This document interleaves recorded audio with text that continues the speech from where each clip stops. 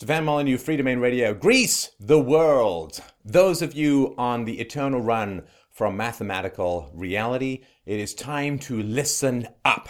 We have a roadmap for freedom, liberty, success, and sustainability for everyone and everything coming up in just a few moments. So what is happening right now in Greece is Greek money is evaporating faster than California dam reservoirs.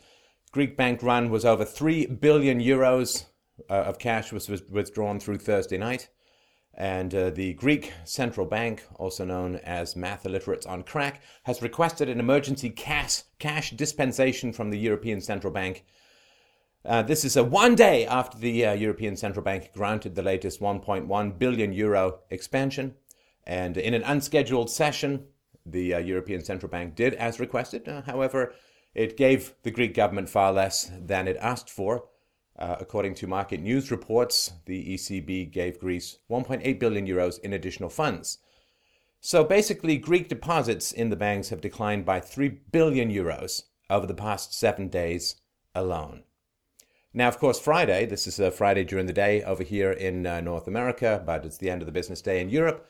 Friday alone, there was another $1.2 billion in euros that flowed out from the Greek banks, which means that, of course, this entire emergency loan assistance fund has been used up in a day. Greece, again, is poised on the abyss. This is not just a Greek problem. If we tunnel through the planet, we emerge pretty much in the smog-filled nightmare of China. China recently has found that 2/3 of its water supply is unfit for human consumption. I'm sure they can still sell it to Southern California, but it's a little tough for them to drink. With the broad Shanghai Composite down 13.3% over the week. This is the most since 2008. So to put this in context, Chinese stocks have just lost $1 trillion in market cap, which is 10% of its entire GDP. Now, I suppose the lesson to be learned here, which is to not only pull Keynes out of his vampire coffin, but drive another stake of Austrian economics through his undying heart, is that it really doesn't add a lot to your long-term GDP to build a bunch of cities in the middle of nowhere and call that economic progress. Dostoevsky said that the way to drive a man mad was to have him dig a hole and fill it in again, dig a hole and fill it in again. We have yet to approach that level of resistance to encroaching insanity to the point where we will stop thinking that setting fire to things is equivalent to building new things. So, what is going on with Greece? Deposit flight, of course, is running above 1 billion euros a day. The European Central Bank is probably going to look to cap increases to support further austerity. Now, in the past, I've made a lot of fun of Greek supposed austerity, and if you look at the overall graph of Greek government spending, it is down a tiny bit, and it's still far higher than it used to be, particularly when when Goldman Sachs helped Greece lie about its finances to get into the European Union and thus attach itself leech-like to the actual austerity and productivity of the Germans. So it has been not a huge crash in government spending, but it is hitting the poor incredibly hard. So the important thing to remember, of course, is that bailouts are not to the Greek government. The bailouts are not to the Greek people. The bailouts are to the European banks as a whole, who've lent a lot of money to Greece. And if Greece doesn't pay them back, well, the banksters might actually have to go out, put their resume on the street and get some real jobs, adding to human productivity, rather than handing out money invented by central banks in order for local governments to bribe voters into voting for more fiscal delusion. So these bailouts, these emergency funds, these liquidities, these we're going to lend you money so you can pay us back, this extend credit and pretend that such a repayment is occurring. These are all bailouts to the banks. Almost everything that is occurring in the financial sector these days are bank bailouts. And of course, the reason why governments need to bail out banks is that governments are the drug users and the banks are the suppliers. And if you're a drug addict, you really don't want your drug supplier to get arrested, especially if there's no backup. So there's no possibility. What Reagan did was, after the savings and loan crisis, was send almost 1,000 financial executives to jail for fraud. That, of course, is not going to happen now because you can't piss off the dealers when you're this late in the stage of financial illusion addiction. So let's have a look at what's happening in Greece and the degree to which it is vicious against the poor. So many years ago, I spoke at a conference in Phoenix, and the organizer sprung a speech on me. And now, Steph, and it's like, okay, well, I have been thinking about something for a while, and I will link to this below. But I gave a speech basically saying that people think that those into the free market, into voluntary trade, into peaceful economic exchange between sovereign individuals, that we somehow hate the poor. No, that is actually not the case. We love the poor. We care about the poor. We want to protect the poor from exactly what is happening in Greece, which I predicted, gosh, I think this was 5 years ago or so, when I gave a speech in Phoenix at Ernie Hancock's Freedom Conference. And I said, well, you know, when the government starts to run out of money, the poor are going to be hit the hardest. And this prediction was made years ago, and lo and behold, what's happening in Greece? Well, the poorest households in Greece have lost nearly 86% of their income. The poorest households in Greece have, since 2008, since the beginning of austerity, have lost almost 86% of their income. Now, the richest have lost only between 17 and 20% of the income. In other words, we have a negative regressive tax called austerity that shafts the poor disproportionately while letting the rich off the hook disproportionately. This is exactly what you would expect, because the poor have fewer options. They can't leave. They're stuck on pensions. They can't move. A lot of them, if they're older, they can't get new jobs and so on. Whereas the rich, of course, you don't want to shaft them too much because they'll take their business elsewhere. They'll shut down. They'll go overseas, right? So this is how, it's so predictable. It's happened so many times in history. But somehow, when we talk about controlling government spending, we on the free market side are called anti-poor. But we know, because we have a little bit more than 3 minutes ago in the rearview mirror, we know what happens when this stuff goes down. The poor get shafted disproportionately. Weimar Republic, et al., et al., et al. So the tax burden on the poor, since austerity was invoked in Greece, the tax burden on the poor has increased by 337%. Want to chew that around a little bit, spit out the ball bearings of hope for the Marxist future? The poor tax burden has increased 337%. The tax burden on the upper income classes, to be fair, has increased 9%. And again, to be fair, that is the very highest single-digit increase that could occur. And this is a result of a study that analyzed 260,000 tax returns income data from 2008 to 2012.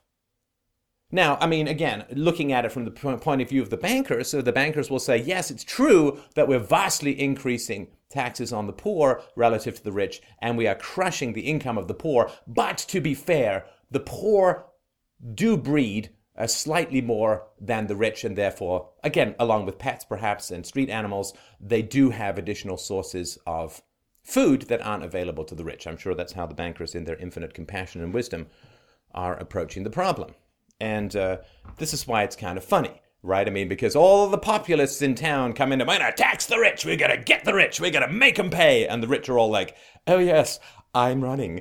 Oh gosh. In fact, me running and pretending not to laugh at this foolishness has almost dislodged my monocle. I won't be able to compete in Monopoly anymore. Madness. Now, of course, there's the public sector and there's the private sector. And the employees in the private sector have suffered significantly greater losses of income, because you can fire people in the private sector. Well, not in France, but in Greece, you can still do a little bit of that. And what do you do in the public sector? They say, aha, we're going to reduce the payroll of the public sector. And how do they do that? Well, they encourage early retirement. Early retirement in the private sector in Greece has increased 14%. But in the public sector, in the government, stretching the term workers, it has increased by 48% since austerity began. And in general, what's everyone who's got 25 years or more in the public sector, first of all, I don't know how they get out of bed every morning, but secondly, they started rushing to early retirement in 2010 because they were afraid that further cuts in wages would erode their pension rights and so on. So, of course, there have been massive retirements in the Greek public sector. How is Greece still functioning with all these productive people having left? I can't even finish that sentence. So taxes have been greatly increased, but they've had a regressive effect. Direct taxes have increased by nearly 53%, indirect taxes only 22%. Indirect taxes tend to be levied more upon the rich. Little has been done against tax avoidance and tax evasion. There's a huge number of doctors in Greece who seem to make depressingly little money. And also you have to pay a tax if you have a swimming pool. Very few swimming pools are visible on the tax returns in a weird undead reverse Romulan cloaking effect. If you fly a helicopter over these rich neighborhoods, they're dotted with blue kidney-shaped tax avoidance mechanisms that never seem to show up when you report this to the government. So this is wretched. And what has happened is that almost 1 in 3 Greek households has had to make it through 2012 with an annual income below 7,000 euros. 7,000 euros, 1/3 of Greek households. Now, what's happened, of course, is unemployment has risen enormously from like 7.8% before austerity or before 2008 to 24, 25, 26%. Youth unemployment is close to 50%. Of course, the only way the youth are surviving is by hanging on to their grandmother's pensions, which makes them, I guess, a tad conservative when it comes to cutting pensions. So banks.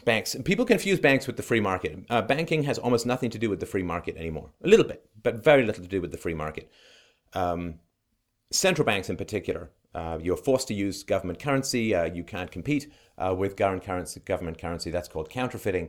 And the idea that central banks have anything to do with the free market is a massive delusion. Banks used to be, hey, keep my gold because it could get stolen from my house, and lend some money out to some businesses so that I get a little rate of return on my deposits, and you create jobs so that my kids have a future. That's hang on to my money, lend it out a little bit. But you see, that's work. Right? Hanging on to the money, not so much work, just a bunch of vaults and so on. But actually lending money to businesses in the hopes that they will grow, that takes a lot of work, and that actually has some risk. Right? What you want to do is borrow the money from the Fed at a tiny interest rate or a negative interest rate, and then buy government bonds at a couple of points, and then sit back and call yourself a business genius. Actually learning about people's businesses and investing, that takes a lot of risk. It's much easier to go to the government, lend to them, extend and then pretend you have a real job. Like when I was an entrepreneur, before I did this show, I was a software entrepreneur for 15 years or so. And yes, we would have to sit down with the bank, and we'd have to get loans sometimes. We'd have to get credit loans because, cash flow is king in all businesses. And, we had to explain our business. We had to show business plans, and they had to evaluate it and figure out the risk and so on. It's hard work. It's an honorable, decent job. Nothing to do with really what banks do anymore. Now, banks are just an extension of the government, and they are a class that gets between the citizens and the government, right? As I think Thomas Sowell, great economist, has pointed out, governments love to have a pseudo-capitalist class to sit between them and the voters, so that when the government screws up, they can say, the bankers, or the media can say, it's the bankers who are the problem, and this is just a distraction. The real person behind the curtain is the guy with the flag and the gun. And there's been also reports that Greek, I guess I use the term workers for government people. I guess I could use the term journalists. So Greek journalists were sequestered in Washington and in Greece to help toe the party line when it comes to what the various funds want, the European Central Bank, the IMF, and so on. So they were told, here's how you sell the idea that the debt can be repaid. Here's how you can sell the idea that austerity works. And the media hates the limitation or end of government. See, media, they used to be into investigative journalism. They used to be into uncovering corruption. They used to be into that kind of stuff. Now they're not in that business. They're really in the business of delivering you to pharmaceutical company advertising, other kinds of advertising. But most particularly, reporters, they have developed contacts in the government. And they tell you what the government is going to do so that you can make business decisions accordingly, or political decisions or whatever.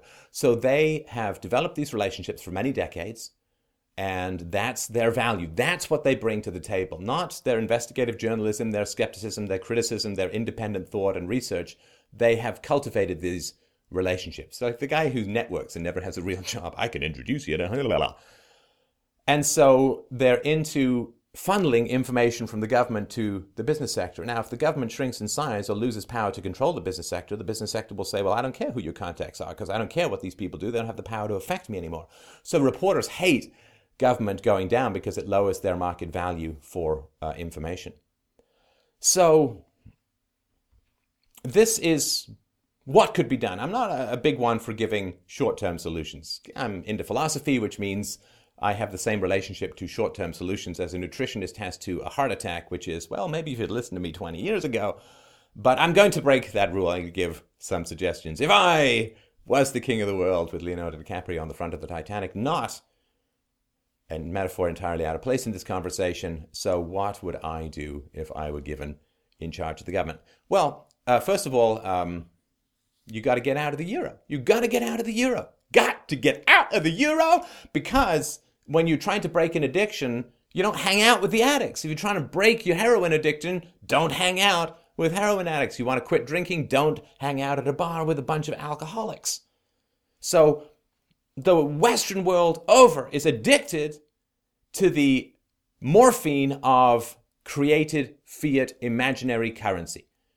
And that has the same relationship to fiscal austerity as it would be to your saving plan if you had the ability to type whatever the hell you want into your own bank account. Ooh, look, more money. Guess I'll go buy stuff. Hey, why is the price of everything increasing? It's okay, because my money printing is increasing faster than the price of things, at least in the short run. So my friends, who I give the money to first, do a lot better than those who get shafted later, i.e. the poor and disenfranchised, which is why those who love the poor or want to help protect the poor must violently oppose fiat currency. Because fiat currency, the expansion of fiat currency benefits the rich first at the cost of the poor later, because it takes about 12 to 18, sometimes 24 months for the inflation to get out.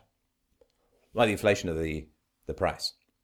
So yes, you've got to get out of the euro because you want to quit your addiction to pseudo-free money, which is really sold on the kidneys of your children's futures. Of course, you have to deregulate and privatize. Oh, I know, deregulation caused the financial crash. No, it didn't. No, it didn't. It didn't. Regulations increased. It didn't. Anyway, so, but privatization and deregulation. I mean, you know, if the government forced everyone to get married, that would be institutionalized rape. To privatize marriage choices is to say, hey, get married or don't get married to whoever you want, get divorced if you want. That's called privatization. The privatization or deregulation of rape is called lovemaking, because privatization simply means we're not going to force you to do something. You can do it by your choice. I think we all kind of like that liberty. And the privatization of language is called free speech. The privatization of theft is called charity. So yeah, privatization is the substitution of voluntary interactions for coercive government interactions. So maybe you want to scrub that negative ideology put in there by the media, because privatization lowers the value of the media reporters' government relationships, as we talked about earlier. So, got to get out of the euro, because Germany's always going to be there in a dark alley with a couple of euros there. Hey, you want some euros? We got euros. I don't know what that accent that is, but you know, they're going to be always out there saying, yeah, come back. We got some free money for you, man. Free money. You don't have to make any difficult decisions. Come on back. Just this one time, one more hit. Then you can go clean. Then you can go straight. One more hit. You want to face a bunch of angry voters? You want to face a bunch of anemic Greek anarchists who barely have the strength to lift a garbage can up to throw it through a Starbucks window? You don't want to be doing that. Come here. Got some good stuff. Good stuff. You can roll it up. You can snort it. You can take it orally. You can take it through any other orifice you want. Man, it's going to make all your pain go away. You won't be able to resist that. You won't be able to resist. You've been on this drug for more than 20 years. Cold turkey. No association with the pushers. Get away. Step back from the euro. It's crack. It's not good for you. And maybe deregulate the economy to the point where it doesn't take 5 steps, 13 days, and upwards of 4 months to open a business. You know, that's not great. That's not great. Some guy wants to start making ashtrays out of clay and selling them in Greece, who's still pretty heavy smokers, should not have to go through all that. It disproportionately targets the poor, the less educated, the less intelligent, to have a whole bunch of regulatory barriers to starting up businesses. Nope. And I don't care. The people who've already gone through it, too bad. Sorry, it's unjust and it's wrong. So just get out of the business of how to open a business. Let people buy and sell whatever they want. And real privatization. Steve Forbes has pointed out, I think it was in 2011, he was at a meeting, about deregulation and privatization. A bunch of Polish people came who had very successful experiences with privatization, wanted to talk to the Greeks, and the Greeks were like, get away, evil Poles. Well, who's laughing now, right? I mean, and real privatization is you put the stuff on eBay. I mean, put the whole DMV, put the whole tax collection department on eBay. You don't sell it to your friends and then give them monopoly privileges. That's not privatization. That's just handing your shakedown contracts to another mafia outfit. That is not real privatization. Total open bid, give the money back to the people. Flat tax. Were I in charge? Yeah, deregulation. Get out of the euro. Flat tax. You could have a tax rate in Greece, 10% on individuals, 10% on the other individuals called a business. So basically 20%, because, if your corporation is paying 10%, that's just 10% less they can pay you in salary.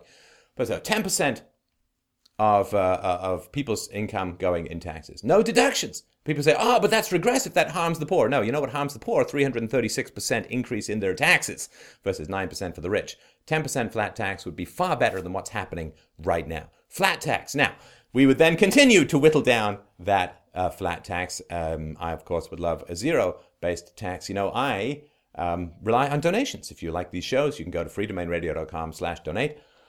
Help us out to get this information out to people, help out our team of researchers to compile even better facts and information for me to pretend that I did. Lots of great things that you can do if you help support the show. So yeah, I mean, I would love it if it's like, do you feel like tipping the government today? That's how things should be working.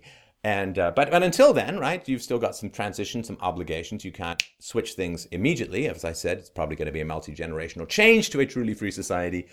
But you could at least get taxes way down. With taxes way down, you would get far more income, right? President Reagan reduced the tax rate from the 80s percentage to 70% to 28%. And that's the top tax rate in the US. During the 7-year Reagan boom, economic growth was almost 4% a year of real growth, and total tax revenues increased by 99.4% during the 1980s. So you cut taxes radically, and tax receipts go up. So if you cut your flat tax, you make a flat tax of 10%, which is in place in Bulgaria and some of the other Eastern European countries.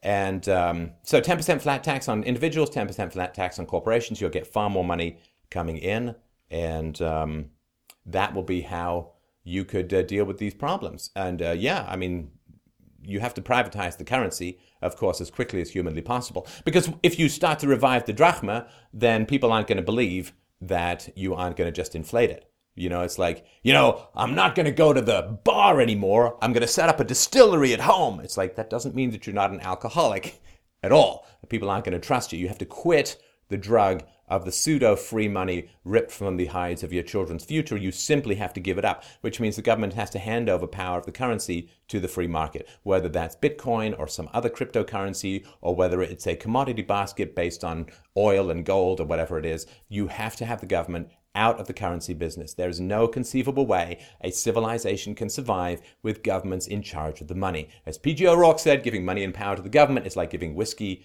and car keys to teenage boys. It simply doesn't work. You have to separate the state and the economy in the same way you had to separate the state and religion. It simply doesn't work in combination. From the Roman Empire forward, debasement of currency for the sake of purchasing the votes of idiots is a constant theme in human society, and we've got to break that cycle. So those are my little tips and tricks about how to free things up in the world. And I will leave you with two thoughts, which aren't mine. Number one, yes, what I'm saying may be startling to you, but as the saying goes, truth is treason in an empire of lies. And the last, and I think greatest relevant quote from a philosopher is, the enemy has only images and illusions behind which he hides his true motives. Destroy the image, and you will break the enemy. Bruce Lee, Enter the Dragon! Ha!